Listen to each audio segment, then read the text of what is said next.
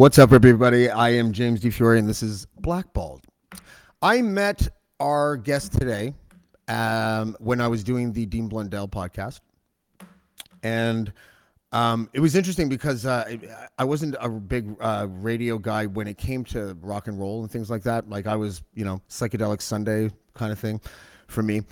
So my breadth of DJ knowledge growing up was all aimed towards the hip hop guys, which were few and far between in Toronto at the time. And so I after that show with Dean, I talked to Dean a little bit about Jeff Woods, our guest today, and there are certain people in certain industries that have grown to be these humble people who are completely revered by their peers.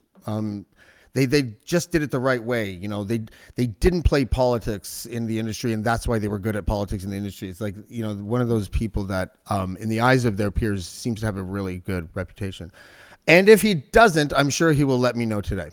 So please welcome our guest here, Jeff Woods. Jeff, what's up, buddy? It's nice to see you. Thanks for the invitation to join you. Oh, no problem. I'm sorry you're not feeling well today. Jeff has a head cold, so we're going to pray for Jeff.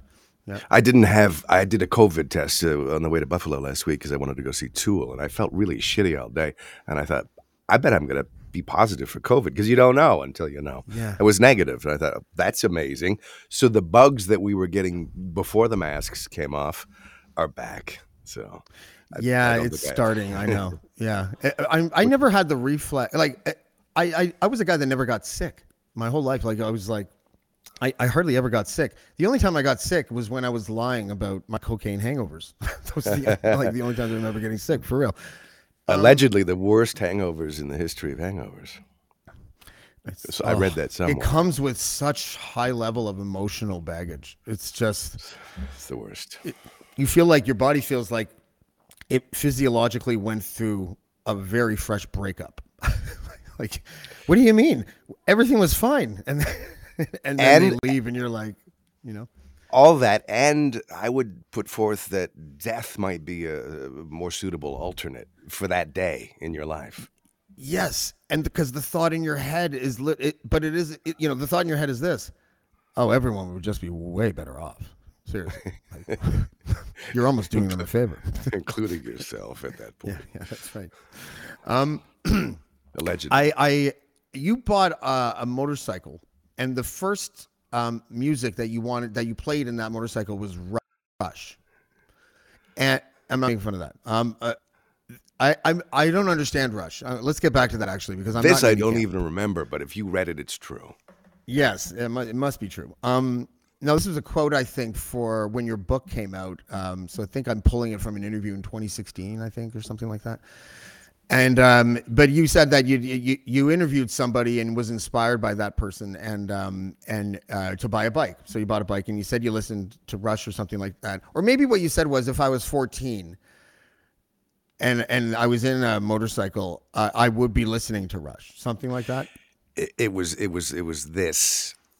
As it relates to what you're saying, because it's factual to the degree that it was Neil Peart, the drummer from Rush, rest his soul, that inspired me to get a different motorcycle. I was riding Honda at the time, and then I went to Custom, and then I went to Harley, and somewhere in between I went to the bike he was riding, which was the Beamer. The adventure bike, wonderful bike. I went to Vancouver and I bought one based on his recommendation. And so I just thought it was interesting because that was sort of the band that if you were a kid in Oshawa at the age of 14, that was a band you had to love. That was part of being a 14-year-old.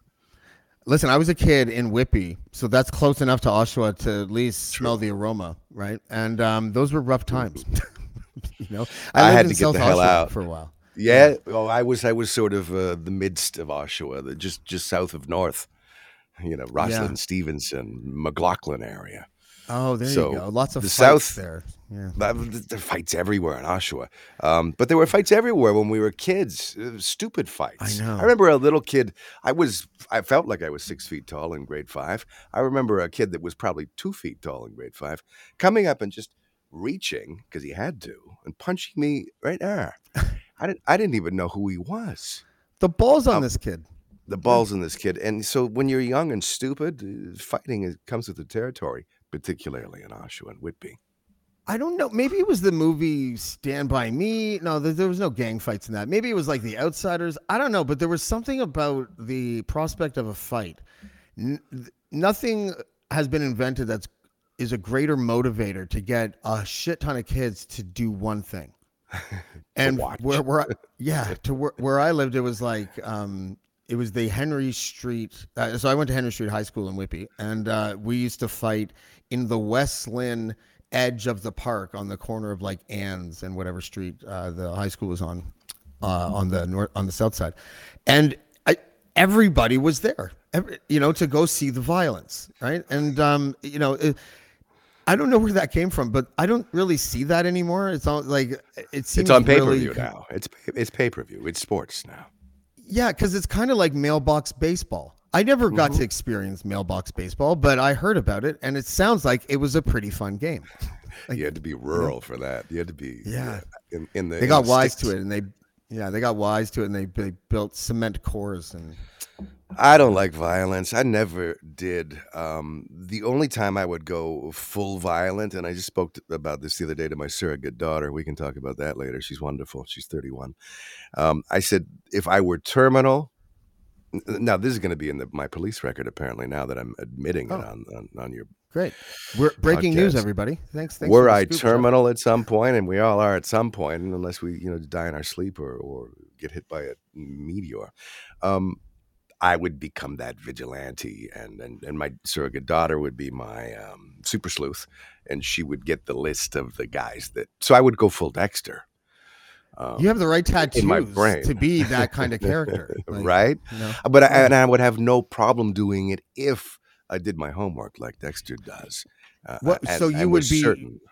Is that because there's probably a lot of tributaries of vigilantism. So you don't have to go for the full-on plastic the room up and slash your way to happiness, right? Like it wouldn't be quite that dramatic. It would be more like a chain around to a tree and let nature do the rest, while having a campfire, playing songs with friends over a guitar, and saying bye-bye in the morning. The sociopathic tendencies washing over you.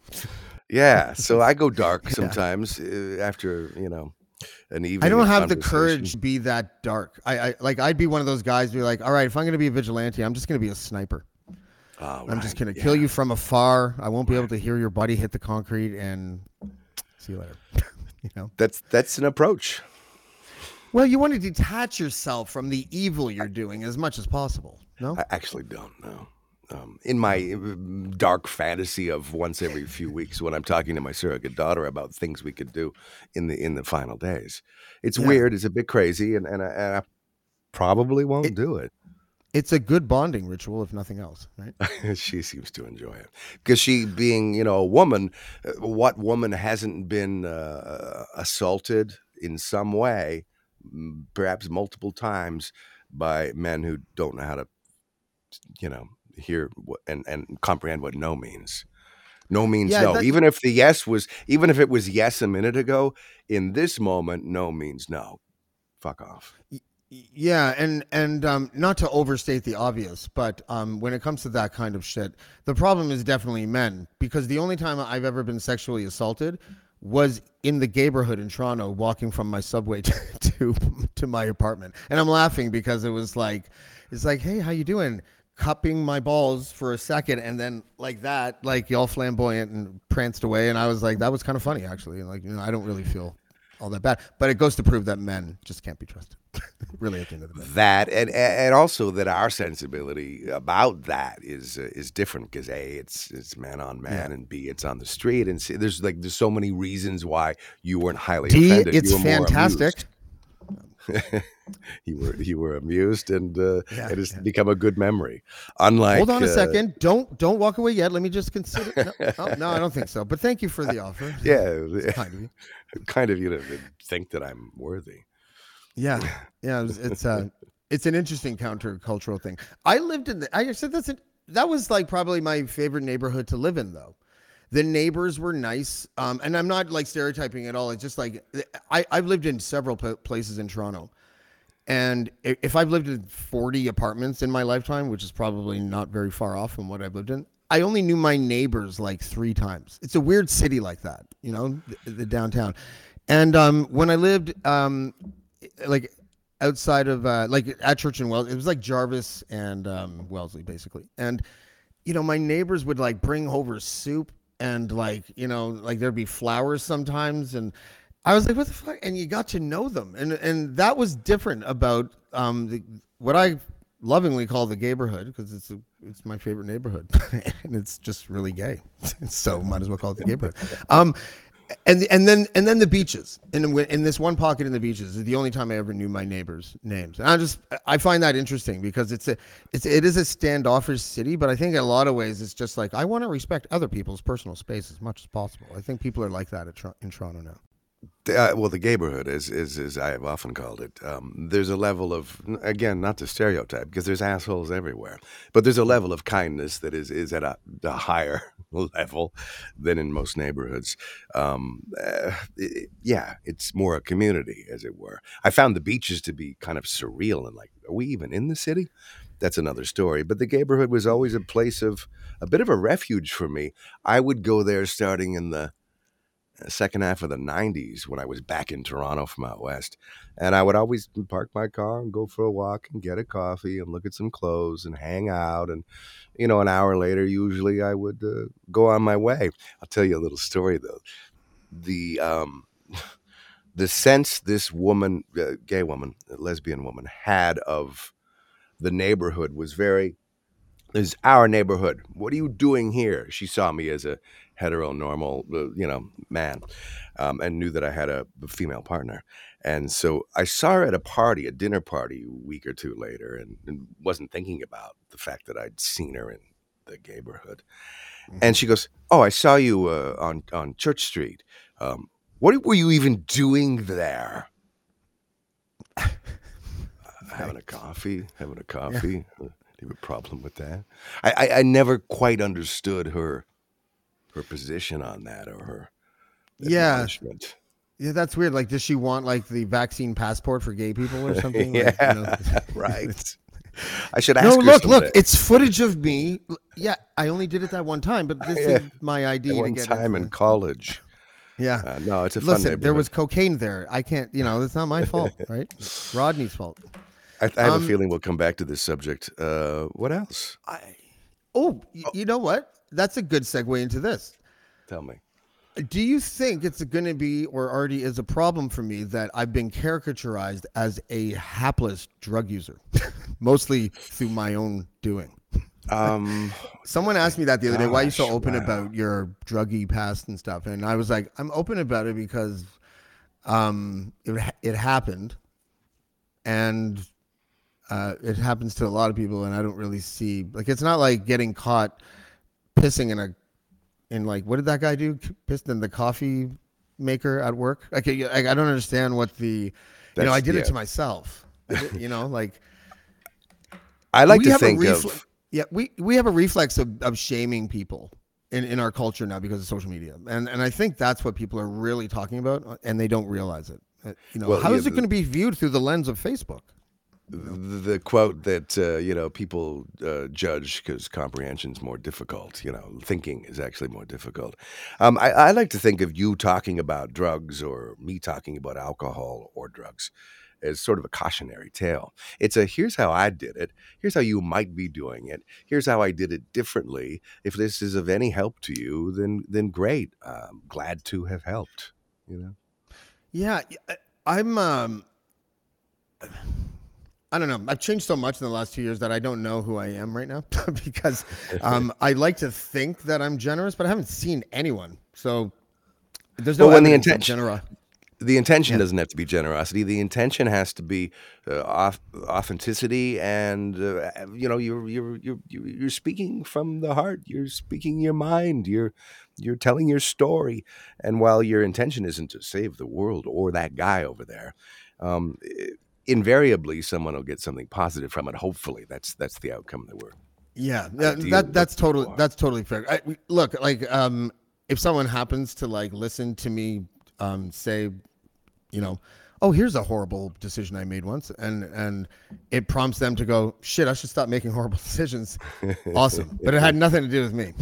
That was all that person finding something to latch onto to open a door to go to a place that they feel better. I guess, right? Like I just knew that, like in hindsight, that I was not just a different person when I was drunk, but a very kind of on not. I had no self awareness. The slurring plus the arrogance plus the like need to crack jokes, all that I shudder.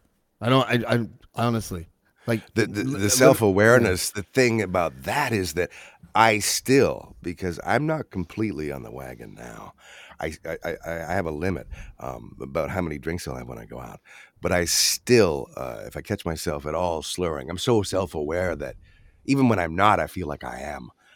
And I shudder in that moment, and I find ways to not be there. I don't want to be that guy, sloppy, inappropriate, and yet I'm outspoken. There's a line between outspoken and just sloppy and ridiculous and stupid. Yeah. Somebody people don't want to be around. And Nobody wants to be that. And Toronto also, like all the vices for me dominoed into one another, right? So it was like, well, for example, I would say I would go to like the Alma Combo or something because I lived right beside it for like a decade. So say I went there and I drank like I started the night with 3 beers and ended the night with like a dozen rum and cokes. And then I was like, Indian food sounds perfectly reasonable right now. You go get the Indian food. And then for some reason, because it's me, I'm just like, I'd start drinking vodka and then I go, I just start snorting cocaine now. And then after I snort the cocaine, I'm just be like, I'm going to start, seeing if I can find a booty call right now. And then, and it just all tumbles into one another. And it's just, holy shit. It's the slipperiest slope of all when you do substances or drink or both. There's nothing more slippery than that. You are going into eventually a dark place because you're going to feel shitty. You're going to have no money in your wallet. And you're not even going to know what you did. And the repercussions of what you might have done when you were blackout drunk may come up down the road or may not, but you don't know when. It's like a tap on the shoulder. That's what I don't like. The surprise of what maybe happened. That's shudder to think.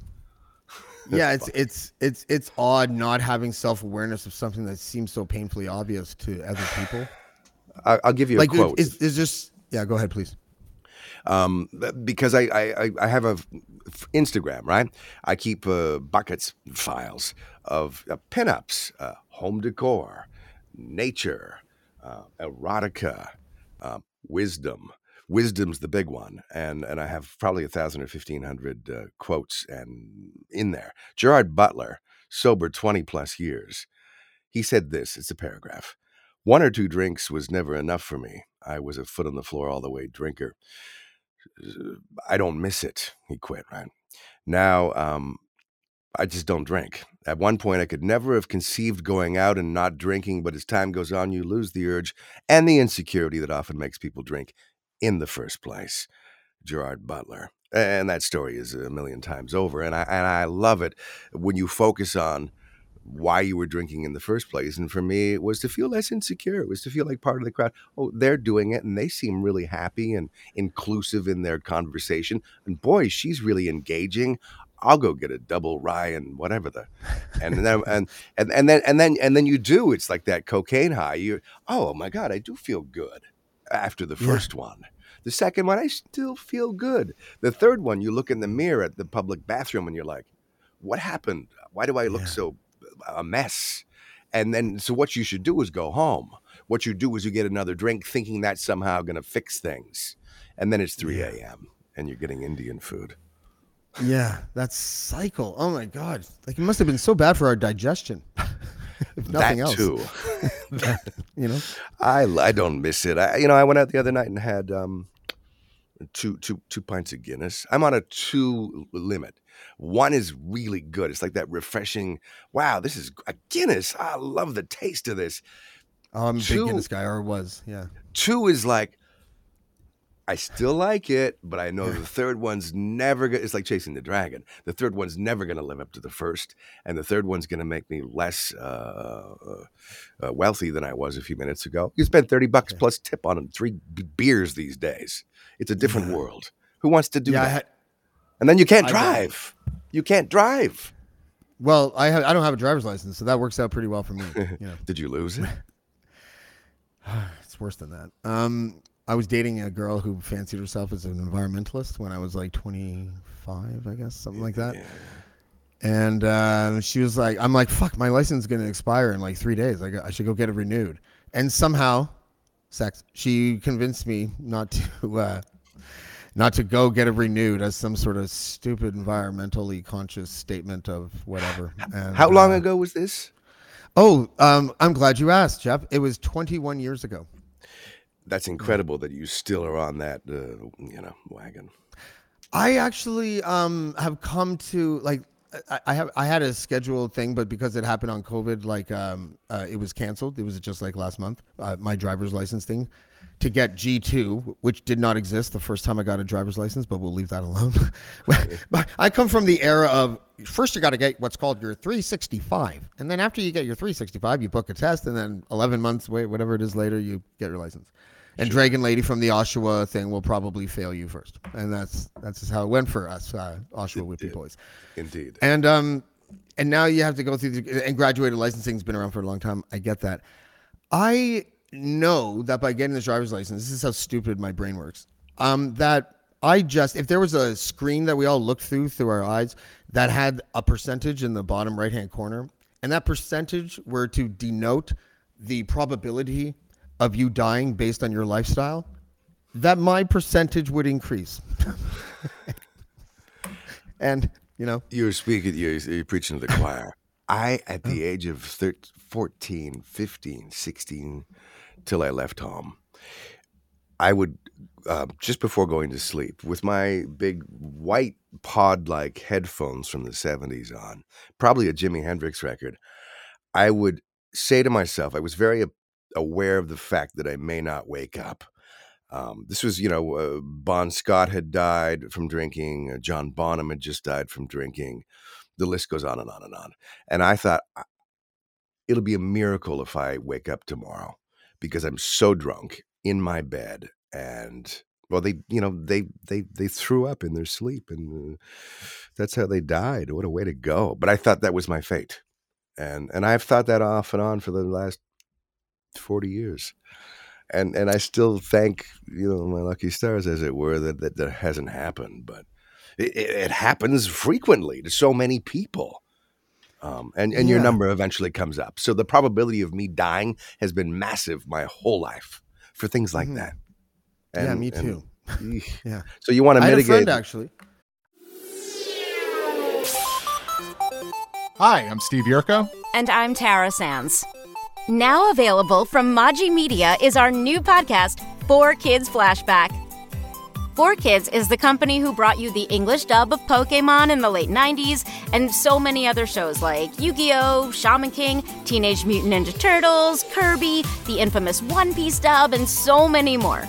We'll be talking to the people who worked at 4Kids. Actors, directors, writers, editors, producers, engineers, you get the point. And hopefully get the answers to questions both you and I have about the company. I actually worked there as a voice actor on some of the shows. And I was a kid watching the shows and remember way more than Tara does. And thank God for that. Steve is actually a professional storyboard artist, which gives some really unique insights into anime and animation. Subscribe today wherever you get your podcasts. That's the number 4 Kids Flashback. Yeah, sorry, I just quickly, I had a friend when I was still in high school. I guess I was like 16, 17. Andrew Velitis. And like every other weekend, I was not there, but like every other weekend, a bunch of people that I knew and him went to a party. I think it was in Ajax. And it was in some suburb, and there was they were parked right beside a park. And they all were in the park hanging out just before they went to the party. And Andrew Velitis sat down on the park bench or whatever, and then just kind of like leaned over on his back and sort of had his head on the one rail, and it was like love seat length, so his big legs are hanging over the thing. And they left. and someone found him like 3.5 hours later, and he was already dead. Gone. Yeah. Yeah, 16 years old, man. How was that on us? How was that not us? Yeah, I don't. It's Another cautionary tale, really, though, because I do it far less often, but I still do it once in a while. I have too many drinks because you have 2, 3, 4, and having 15 is not out of the question because it's that slope. You don't gotta get suddenly have over more that. reason. Yeah, it's funny because alcohol is one of those weird things because I'm more of a like the drug side for me was always they were all issues, but anyways I used an abundance of drugs where I used a sort of moderate amount of alcohol except when I binge drank, which was like 2-3 times a week. But the idea of like a culture so enamored with alcohol and so anti, and I'm not talking about hard drugs, but like psilocybin and marijuana for so long, it feels like society's like biggest problems are these contradictions that no one wants to ever explain. No one wants to explain why a guy who commits like maybe he committed tax fraud or something, I don't know. And I'm not talking white collar criminals. I'm talking about like some working stiff who ends up getting caught up in something that isn't illegal, but he totally fucked his taxes and yada yada, gets like a year in prison. But someone who molests a child gets a suspended sentence. We have all these contradictions in our society that no one wants to explain to us. And I think we're all roaming around confused, and we don't know who we are. And I think a lot of us drink and do drugs because of those things, you know? Certainly, that's part of it. It goes back to Gerard Butler's insecurities. We shed most of them, thankfully, hopefully, as we get older. But some of them are hard to get rid of. The traumas of your childhood, as it were. You know, there's a lot of talk right now, and let's not get into it. But that Putin hasn't been to enough therapy to address and overcome the traumas of his childhood, whatever that was like. So he's a little fucking, awful, evil human being. But thankfully, we're not on that fast track to hell. We're just getting in trouble and and drinking too much and spending too much money and losing brain cells and where we could be having more fun. I like to go out and have a near beer. Beck's or whatever the products are, or I like to have a soda, and I like to smoke a bit of weed. I really enjoy that, and then I can. Jeff, you don't have to say it like that anymore. I know, but that's almost like it's like, do you have to, Jeff? Do you always have to go out and be on some sort of substance? And the answer is no. But given the choice of this drinking crowd and maybe having a quick hit on a one hitter. And then going and having fun and maintaining a conversation that isn't with slurring. For example. And by the way, one of those substances, and I'll let everyone at home just ponder this for as long as it takes them, is far worse than the other. Like, it's not even close. Well, yeah, of course, exactly. No, I don't know. I grew up with a lot of families a lot of people whose families were destroyed by alcohol. Still looking for that one guy whose family was destroyed by toking on Saturdays. Yeah, it doesn't happen. It doesn't happen. The world's totally different though than the one that we grew up in, and I enjoy being a part of a generation who can straddle the technological eureka moment of the internet and remembers what it was like before and after. Yeah, I have a romanticized version of the before. Even though I feel like while living in the before, I desired this elusive after, I'm really happy we're in the after, but yeah, it did, David Bowie more than anyone early on in the 90s as the internet was becoming, proliferating to the point that we were all having home computers. He was the one that seemed to articulate earliest among rock stars about how it was going to be the greatest thing on earth and the worst thing on earth. Both of those things were going to exist. And I remember thinking when I heard him say that seems overtly dramatic about it being one of the worst things. Of course, he was so exactly correct in that because, and you know why? Because there was a comment on your Twitter post that promoted me being with you right now. And a person with no discernible photograph. That's sort of one of the hallmarks of the keyboard courage, asshole online. There's never an actual picture of them. There's a stupid pseudonym, and their grammar's always bad. They can't spell and they can't string a sentence together. And what's my point? Oh, those people, the glut of those people online that just are there to talk shit and disturb whatever's going on. It's like, really, this is what motivates you in your day. You know what though? I think I agree with everything you just said. I don't really like social media at all. I'm just on it because it feels like if I wasn't, then like only. Like I wouldn't have any audience to speak of at all, and never mind the modest yet growing audience that I have right now, right? Like, so I know it's weird like that, but if I could push a button tomorrow and get rid of all social media and then the ability for anyone to think of that again, I would totally do it because I think it would save us from ourselves. Really.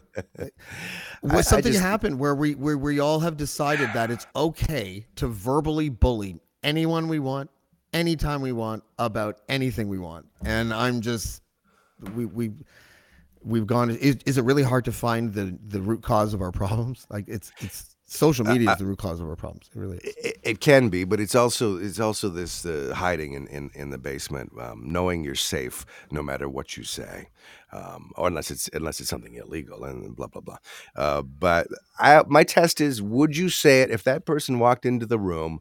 Would you have the courage and the inclination to go over and say the same thing to them in person? And that's the filter through which all my comments come. Sometimes I'm pushing it, but generally that's it. Would I say this to you, a politician that I have something negative to say about? Absolutely, I would say the same words in person to your face. If you can't say that you would do that, then don't say it online. That seems to be pretty basic. That is actually like kind of a golden rule. The problem is most of the time, like actually anytime, if the person doesn't use their real name and you don't know who they are, they could be a PR company, they could be a bot, they could be an accountant. There's lots of bots, be your sister. Of course. And so I look at it through that filter now. I look at it, I'm like, okay, let's see, what does this comment say? You're an ass clown, cuck. Okay, let's examine why he's doing that. Okay, he thinks Eileen laughed, whatever. Okay, let's go to see him now. What's his name? Liberty Champ, like 6'2", and I'm like, so then I'm like, I literally have this thought: do I care what Liberty Champ 6'8", 312" thinks? Yeah, we have to stop caring. Do I even know who he is? No, I don't fucking have any idea who he is. We need to stop caring, and one of the greatest ways to deal with people who do that shit is ignore. Silence is a great answer. Yeah, I go for deadpan humor sometimes, like when it's a really grumpy male. And he's got this whole paragraph that uses all of the character limit, and he's like saying libtard and all this stuff. I usually respond the same way every time. Dad? Yeah. Oh, that's it. Yeah, when they don't get a reaction they're looking for, like it kind of deflates them. And they'll answer like, oh, I expect that from you fucking bald idiot. Da, da, da. And then I'm like, Mom says you won't answer the phone. It's $120 a month, Dad. That's it. And I'll just go in that direction forever until they just leave it alone.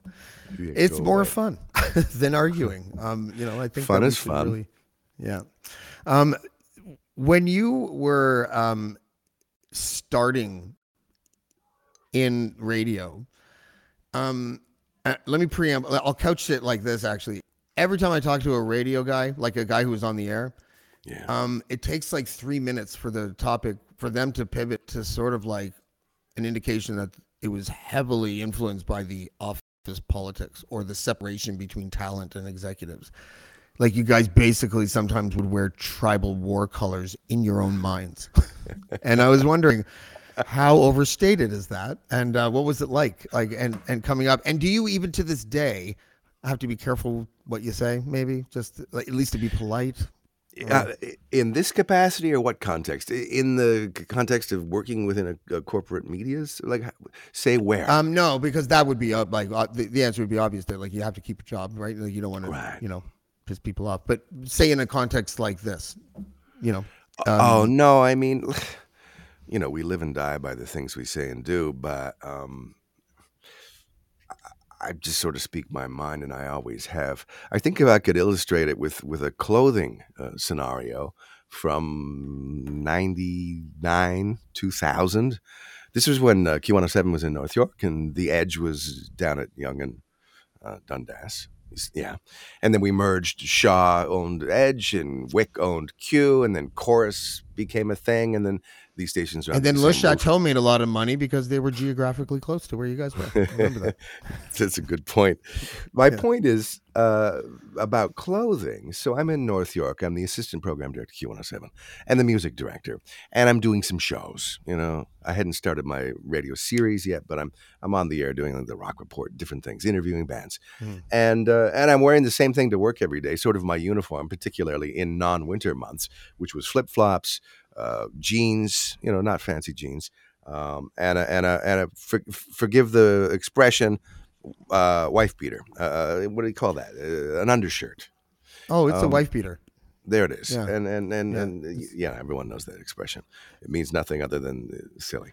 And that was what I wore. And people are like, oh, now that the Chorus is here and you want to rise up the ranks, are you going to dress a little differently? No one was actually saying that, but I could hear it.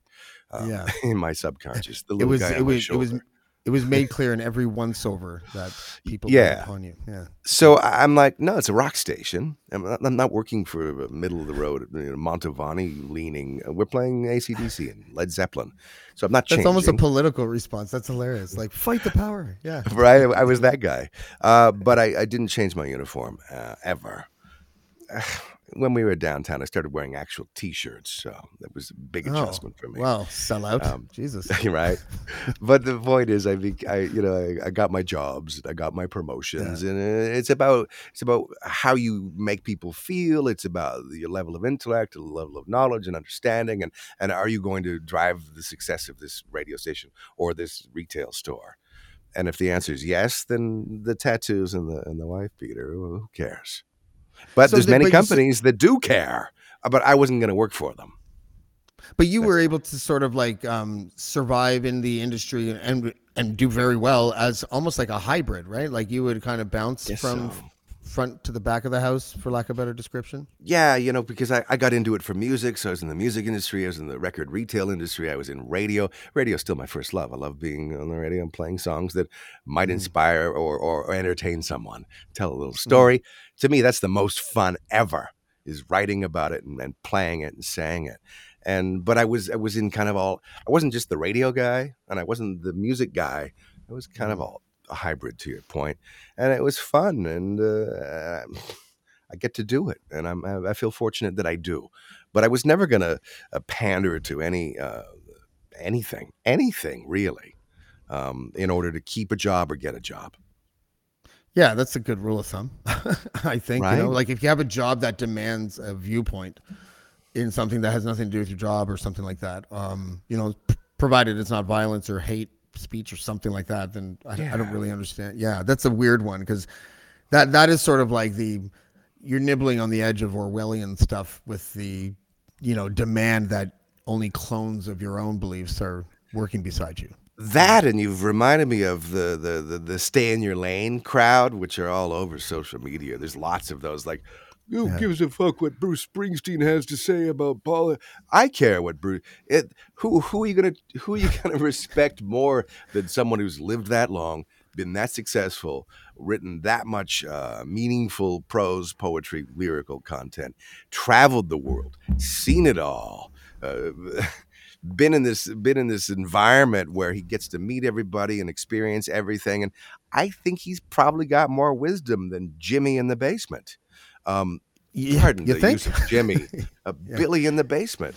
So the stay in your lane thing, fuck off. We're not one-dimensional people. We're allowed to have opinions about anything we choose to have opinions about, even if we're just a music DJ or a rock star. Why do we not want to hear the conflict in Ukraine? Everyone's got an entitlement to having an opinion. It's when you start quoting opinions as facts that you get into trouble. Try not to do that.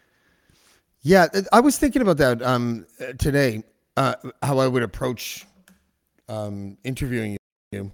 to which I always come back to, don't think too much, just have a conversation. That's like, and then I'm like, oh yeah.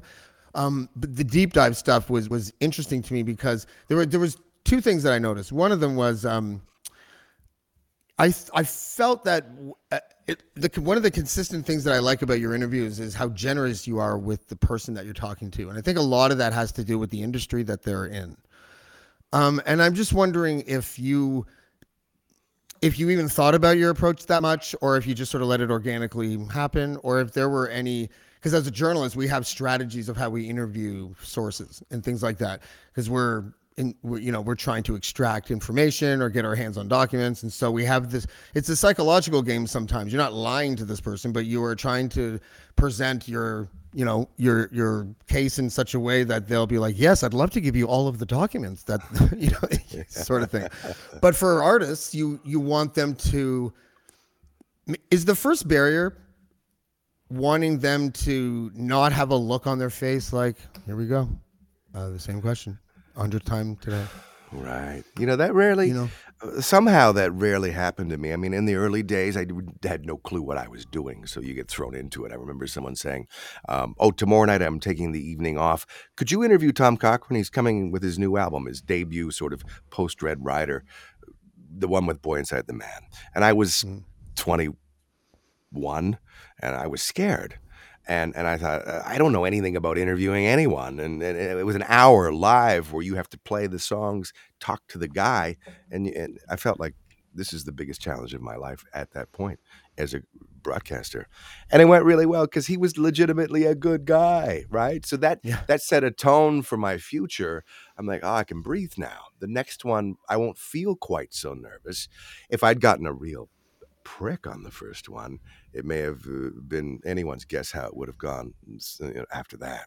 But he's a sweetheart, and what I understood from that meeting was that rock stars. I mean, he wasn't the biggest rock star in the world, but to me, he was a pretty major name.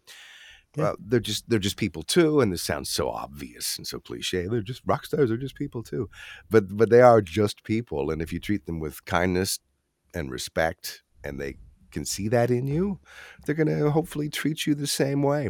So most times in the first 60 seconds that I am with them in a room or with them live, I try to let them know in the things that I choose to say to them and in the way that I choose to say it, that I'm there for them.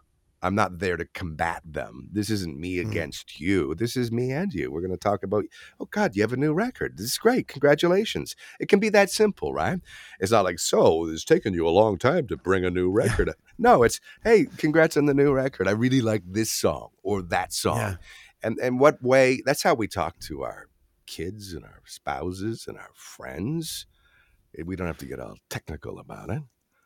Yeah, no, that's but that's what I do. It's not even generous, is it? It's more like it seems generous when we live in this world of media combative stuff where I'm going to take you down.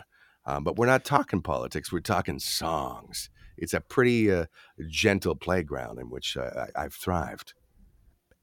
And despite it being gentle, there is still a lesson that media can learn from that kind of approach to any interview in a way.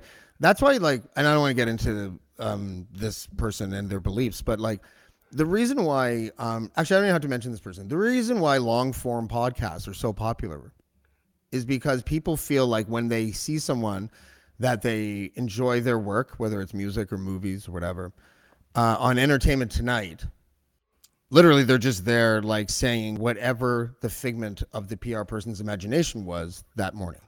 That's what they're communicating. Sound bites, but what exactly? But boilerplate sound bites. And when they go to a podcast, and it absolutely has everything to do with the ad model of archaic. I'm not trying to be mean to people in radio, but like archaic technology, which is what I would call it from a standpoint. The archaicness of it has nothing to do with the technology and how it delivers content, but everything to do with these obstacles known as advertisements. Like they impact everything because they have to be done at this time and that time. And like when I found out that singles were 3 minutes or 3:30 at the most, and that had everything to do with the timing of radio, I was like, well, that's fucked up. You know what I mean?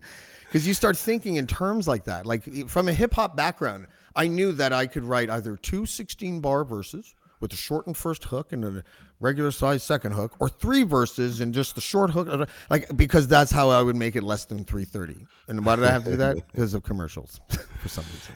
Largely, but I also really subscribe to the idea that, and this is another cliche from the music of the world of music writing, don't bore us, get to the chorus. There are songs that could benefit from a little chop here and a little tuck and a nip here, and the essence of the song is still quite intact, and we got through it and went, wow, I'd like to hear that again, as opposed to, I can't listen to this, it's taking too long to get to the point.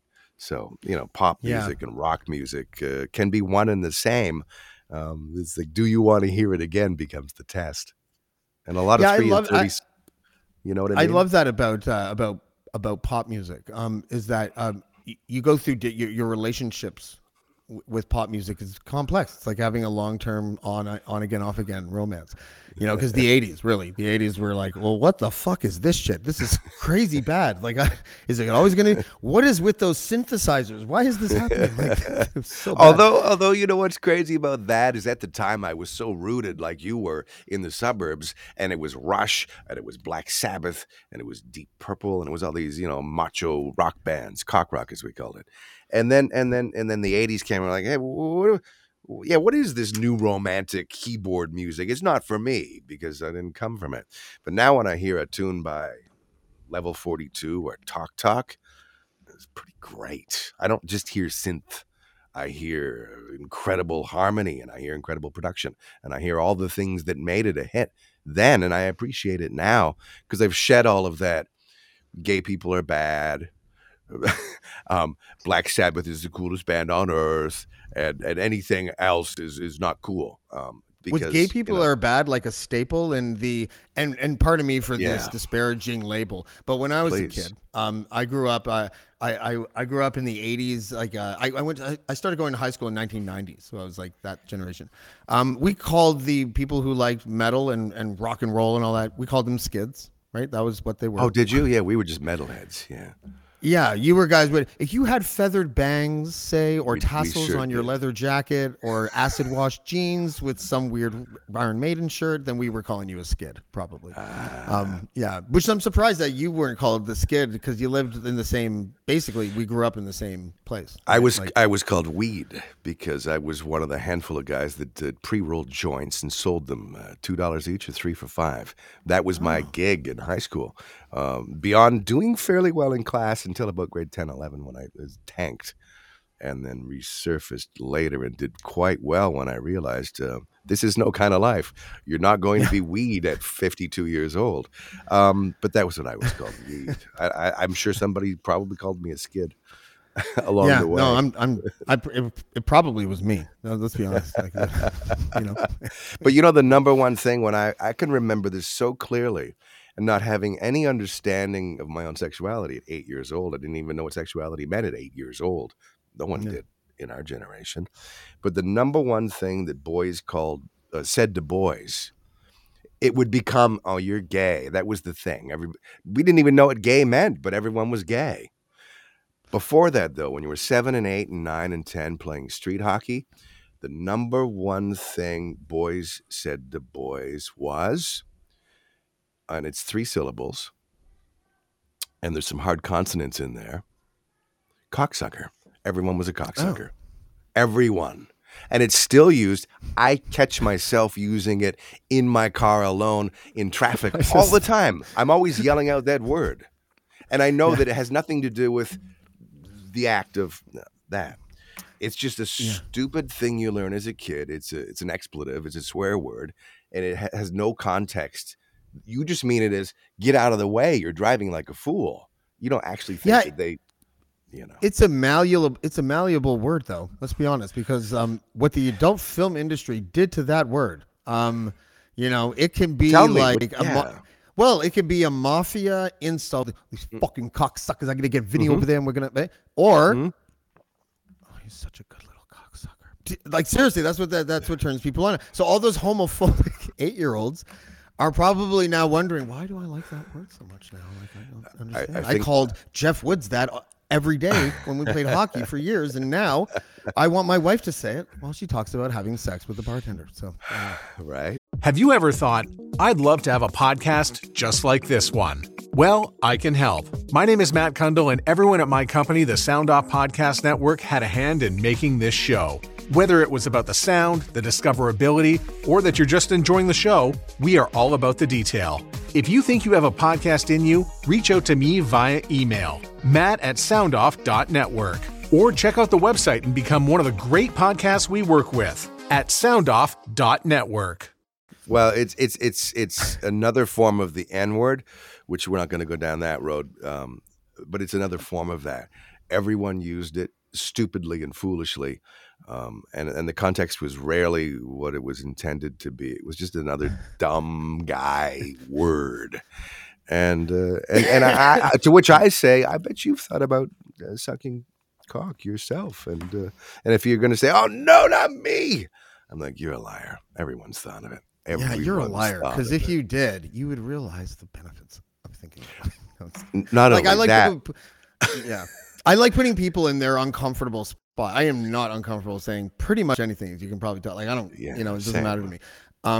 But the people that really have like a homophobic core, like that's almost part of their branding, of their identity. I really enjoyed trolling them a little bit. I'm just gonna let it out of the bag because it's too late now, and I'm just gonna release it as a spoof track.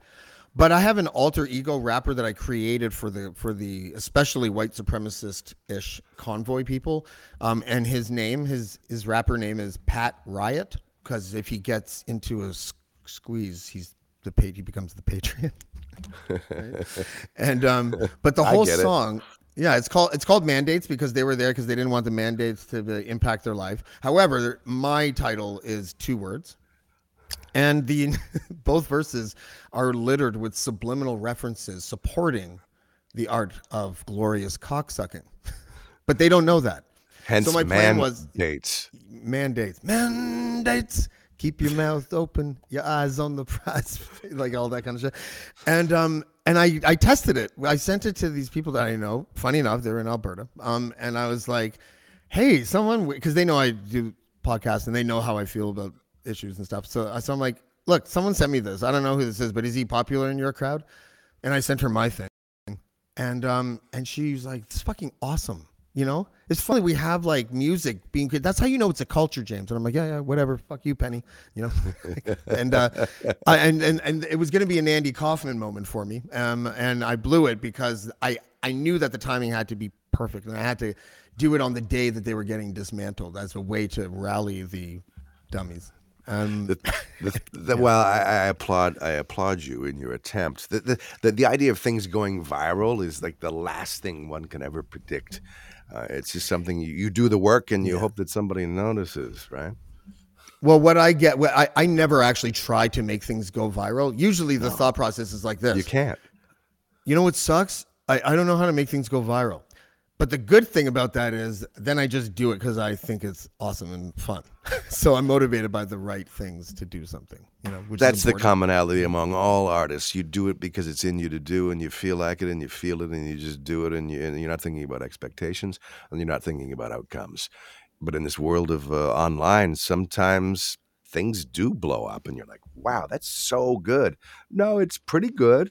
It's just enough people have noticed it and shared it. So hopefully we luck into one of these scenarios at some point in our career. Well, I read something this morning about how a lot of your identity in the industry on the kind of more the artist side or whatever, the front of the house, as I would say, your affinity with like the belief that there's an importance to the history of certain things, and music obviously is what you were referring to, and I really enjoyed reading like your comments on why it's important, because for the first time I was able to like find like a direct parallel with no obstacles of why I'm so enthralled with hip hop culture, and it's because of this love that I have for the history of that culture, of that movement, and how rappers that when I was like really trying to collect hip hop and like write a lot and rhyme at different like house parties and clubs in the 90s and stuff, like I would study these catalogs of these great rappers that came beforehand, just because I was interested. But then I heard rappers that were like more well versed than I was in the industry say things like, no, you got to know your starting point, otherwise you won't be tapping into your full potential. And I thought that was really interesting, because when I read your quote, and I don't have it in front of me, but to paraphrase, it had a lot to do with that. Like, how do you know that you're adding to a culture if you don't know what came before that? And shouldn't you allow yourself to be influenced? Is the idea that I got from it, in a sense. I like that, and I just believe that you have to swim way back to the beginning of field haulers and songs that were sung because I'm in the stinking heat on a chain gang, or I'm picking cotton, and this is a long day and I'm not really making any money, and life isn't that great, but here I am outside, and we all start singing field haulers. We all start singing songs, and then we use guitars and we become blues musicians, and we tell our stories in that way.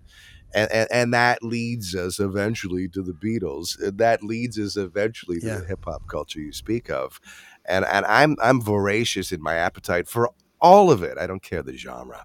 I like to say, I did steal it, untethered by genre or era, because stories are told with a bit of a different complexion, or a different face, or a different voice, or a different instrument, or a different collective.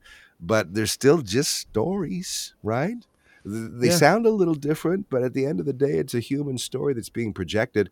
I want to know the history of absolutely all of it, from Bill Monroe, from bluegrass music through to Chuck D, who I still follow vehemently, through to Rage Against the Machine, Political, Tom Morello and Zach, and back to doo-wop and back to the stuff that predated the Beatles.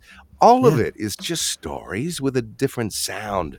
And to me, digging into absolutely everything gives you the ability to walk into a room with Robert Plant and have a meaningful conversation, because he senses somehow that you're not just the radio guy that wants to know who he's dating. Yeah. I don't want to know that. Right. Why are you leaning into me with your breast pocket? What's that about? And actually, in the construct of hip hop itself is like history, because and it was really controversial when sampling became popular. I think it was misunderstood. I also think that it was totally misunderstood. Come on. Yeah. It was so misunderstood. Right. The greatest homage that you can give as a poor individual, because it was literally, it sprang from poverty. Like this genre, the entire genre of music sprang from like this despair, and so in order to get the sound that they wanted, they wanted to emulate the break of the album on like these, like Apache, that like that kind of stuff, right? Like they wanted to be able to just loop that on the turntable, and then they wanted to make their own, and they ingeniously decided that they would take sections of horns from Dizzy Gillespie or something, and turn it inside out, run it backwards, hit it with the bass line and a piano key, and all of a sudden you're just like, wow, this is fucking awesome. It sounds that is a homage. It's totally an homage to what came before. It's also a way to be creatively cheap, and I love it all. I absolutely love it all. And then artists like not hip hop, Beck would do that famously, and so many, and it's just interesting to me the complexion of it. It's fun. Yeah. The complexion also has a couple of warts. Like if you could go back in time and just talk to the lawyers from The Verve and just be like, look, when you go in there with the Rolling Stones, make sure they're clear that you want to use what they sold you. So that was a shit show, wasn't it?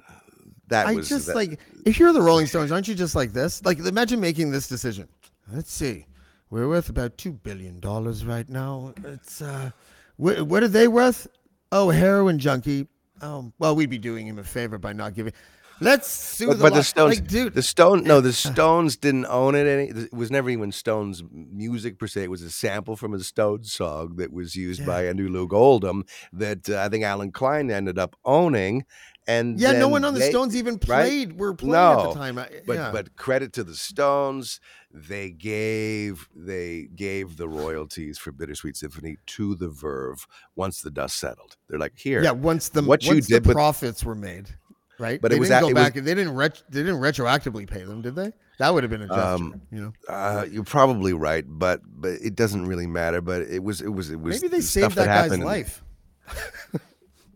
What a great song, though, right? Richard Richard that's one of those Ashcroft. pop I mean, that songs. was That's brilliant pop song.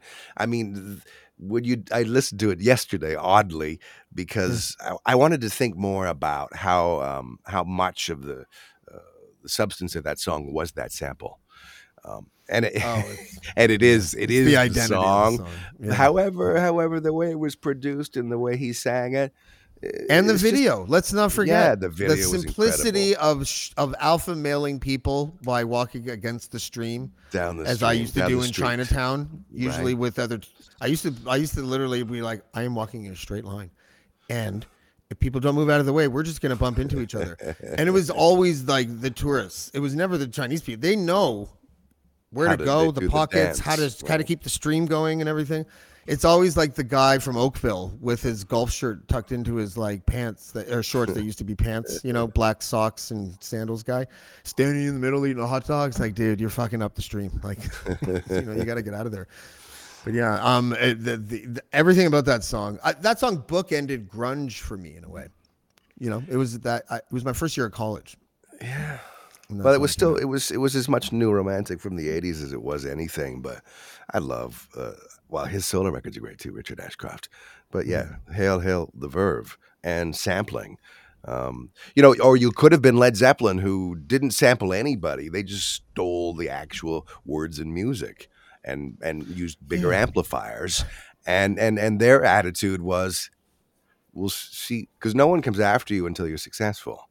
If those records didn't sell, nobody would have had anything bad to say about them, but they sold. Was there any truth to the thing? Like, I read something that said that, like, there are certain folk songs, for example, where the ownership would be almost impossible to figure out because, like, these are like songs that get handed down, and they're almost cultural in a sense.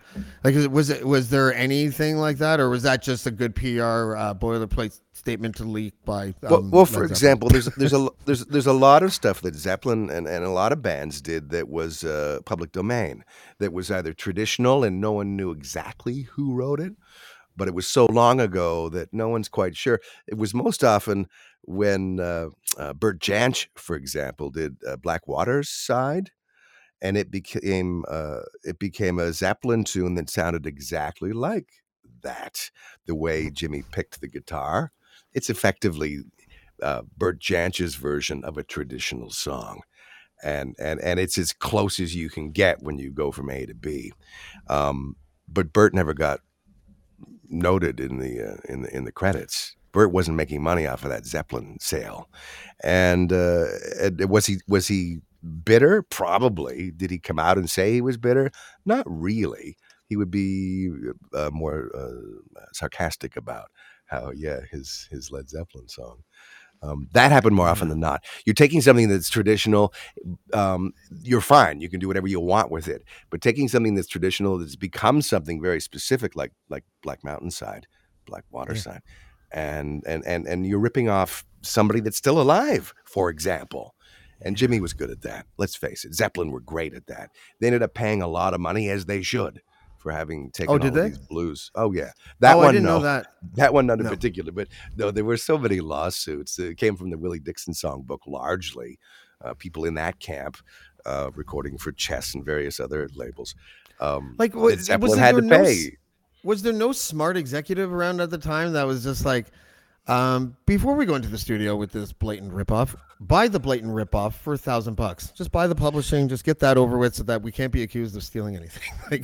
They were the early days, and that's the other thing. When you say to somebody, "We're interested in this thing," and then they're like, "Oh, you are? Oh, now I want more money. I'm going to stand here like I'm a far more important than I really am. I'm very And desperate ask to take for anything. triple Just the fucking, I'll money. pay you. Yeah. Yeah, that was the infancy of the business, and nobody was really thinking about it. Nobody was really talking about it. You would just do it and cross your fingers. And if they Yeah, came there was- after you, the only reason they're coming Yeah, after you is because you have the money and then you pay them. The industry had a lot to deal with at the time. Like, just funding the payola department was a fucking nightmare, right? Yeah, I often wonder about how rampant that was across America, because it wasn't in Canada. Payola in Canada was, hey, you want to go to Tim Hortons for lunch? Oh, here's my new records. And then, do you want another coffee? And then Yeah. you weren't playing the new, whatever the name of the band was, based on the fact that they gave you Tim Hortons lunch. It wasn't cocaine and it wasn't cash like people were accused of in the U.S., like Alan Freed, who died penniless and depressed because he got caught up in it, right? Yeah, that's how you thought you were going to pass away sometime in your 40s, I guess, or something like that. I'm going to be penniless at 70 if I'm lucky. Yeah. Spend it all and then exit. I've always been penniless. It's so funny. I don't really care about talking about money, mostly because I've never really had any. So I don't care. But I don't think I think I've only topped 50 grand a year once in my life. Most of the time it's like $10,000 to $15,000 a year, because for some reason I convinced myself long ago that if I keep doing what I love, my life will lead to the exact path that I need to go down. Even if that path remains penniless for the rest of my life, it was still the right path, I guess, right? I'm with you. Here's what I believe. You're sitting in a nice room. You have food in the fridge. You have a roof over your head. You don't drive, but that's another story. Life's pretty good. We have medical attention as required. We have our health, thankfully, still, knock on wood. But the roof and the indoor plumbing and the food in the fridge, that's pretty good. Those fixed costs are covered. The money that takes us to buy a yacht, or the money that takes us on a 3-week vacation to the Mayan Riviera next month, it's not happening for me, and it's not happening for you. But that's okay. I don't want that. I don't need it. Like, you've probably, I don't know, like I'm certain that you found yourself in situations in your life where you have been in the presence of a billionaire or someone who is just, I found the time, a friend of mine is the black sheep of a billionaire family, like literally the black sheep. He is the guy. When you that say needs to literally get a black sheep, he's like a sheep that happens to be black. So yeah, I use the word literally in a way that literally doesn't make any sense. Thank you. Carry on. Yeah. So figuratively, this man, no, he is the black sheep of this family. He needs to get bailed out every 5 years. Not bailed out of prison, although that's happened once or twice, but out of his situation. Sure. Maybe to go to rehab, maybe for something else, whatever. And I went to their compound in Florida, and I was like, I couldn't believe not only how big this place, it was like 50,000 square feet or something. So not only was it enormous and just needlessly adorned with things that I guess they think represent something. I don't know. But the wealth people and that, opulence, right? yeah, and the people that lived there carried themselves in such a way where they were almost saying to you with their eyes, "Why must I be in the presence of, I'm sorry, who are you?" Like, it was unbearably uncomfortable, and I was like, I would so rather be the black sheep of your family than part of your family that isn't the black sheep, because they are soulless monsters. Like, I had an answer to that question that art does imitate life, because you see the exaggerated characters on movies, the real life ones are just as exaggerated. It's amazing to see up close. Mr. Burns from Simpsons. But my experience is such that I've known a lot of people with a lot of money, and most of them are pretty sweet, and they got there and they settled there as decent, empathetic, compassionate, kind, music-loving souls that you want to hang out with. That's my experience with people with money. I was in Europe a few years ago, and I was hanging out with nothing but money people, and they are all as sweet and kind as anyone you'd want to hang out with. And money was never a subject of conversation. It was usually music and food. and outdoor activities. Like, hey, we're going to go tomorrow and to the beach and do this thing. And it was never about the money. And they were just calm and cool and fun to be around. So, yeah. There must be a great eureka moment for some self-made people who, after they become really wealthy, they have that moment where they're like, oh my God, I can change the lives of people. Oh, like gosh, that would, those to me, be people, the most yeah. rewarding part of having a lot of money would be like, I'm going to walk around instead of, like Bumpy Johnson, the gangster in Harlem would throw turkeys from the back of his van because apparently that was classy back then or something, right? Or Melinda Gates on another level. Yeah, right? Exactly, right? But Giving it'd away be fun. $100 billion. It would be fun to walk around like inner city schools and find really like, holy shit, that fucking 13-year-old can dunk already. And wow, he's like, like killing it. And I'm going to buy him an NBA trainer right now. And I'm going to make sure he can get into the NBA. Or maybe another inner city kid is you think he might be a musical genius. So you find out by giving that kid the opportunity to see if he can extract his genius. That would be the most I can't even think of anything I would rather do than something like that, because I think it has a lot to do with the fact that I like to control things, but also that synchronicity you're kind of creating out of thin air is really, I don't know, it's interesting. You reminded me of a story that I read yesterday online about how devastating. Was it an erotica story? No, oddly not. It was a woman writing about her friend and how devastated he was because he had the ability to buy, I don't know if it was a bicycle. No, it was a sleeping bag. Here it is. Oh, I think it was Sarah Silverman that told the story. So her friend walked amongst homeless people every day on his way to wherever.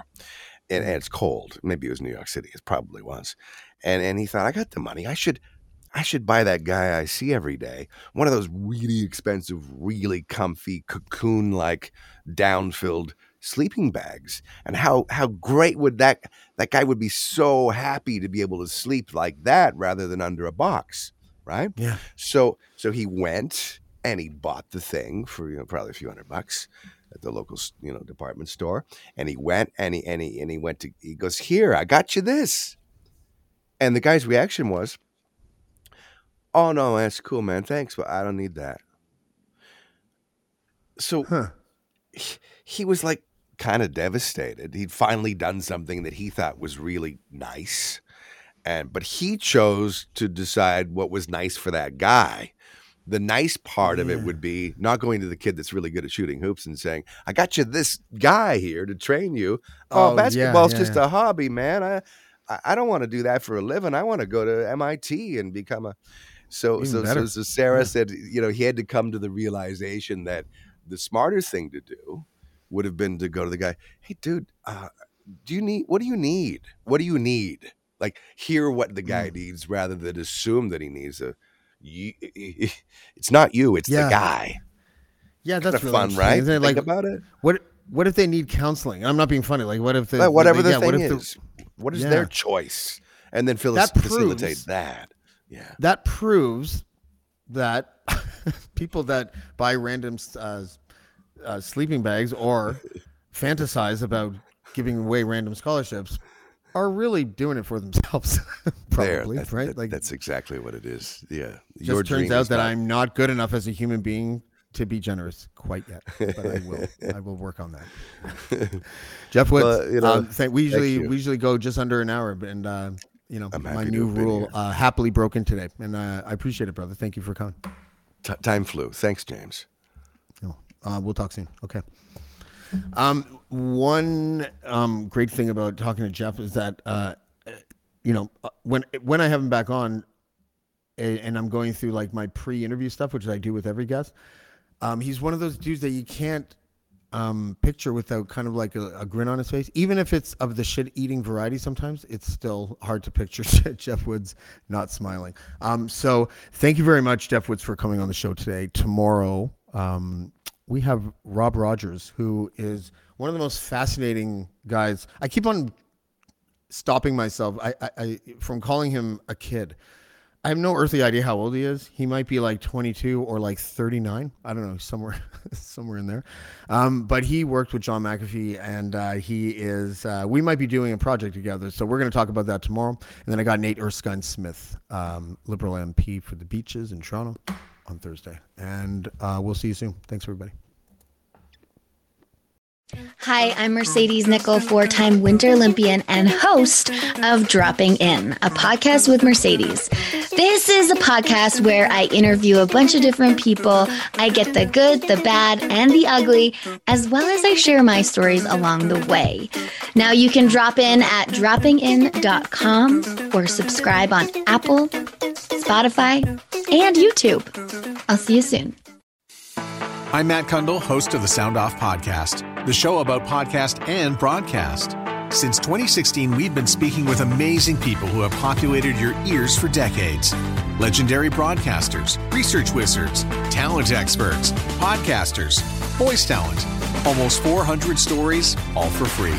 Subscribe or follow the Sound Off Podcast on Apple Podcasts, Spotify, Amazon Music, or at soundoffpodcast.com.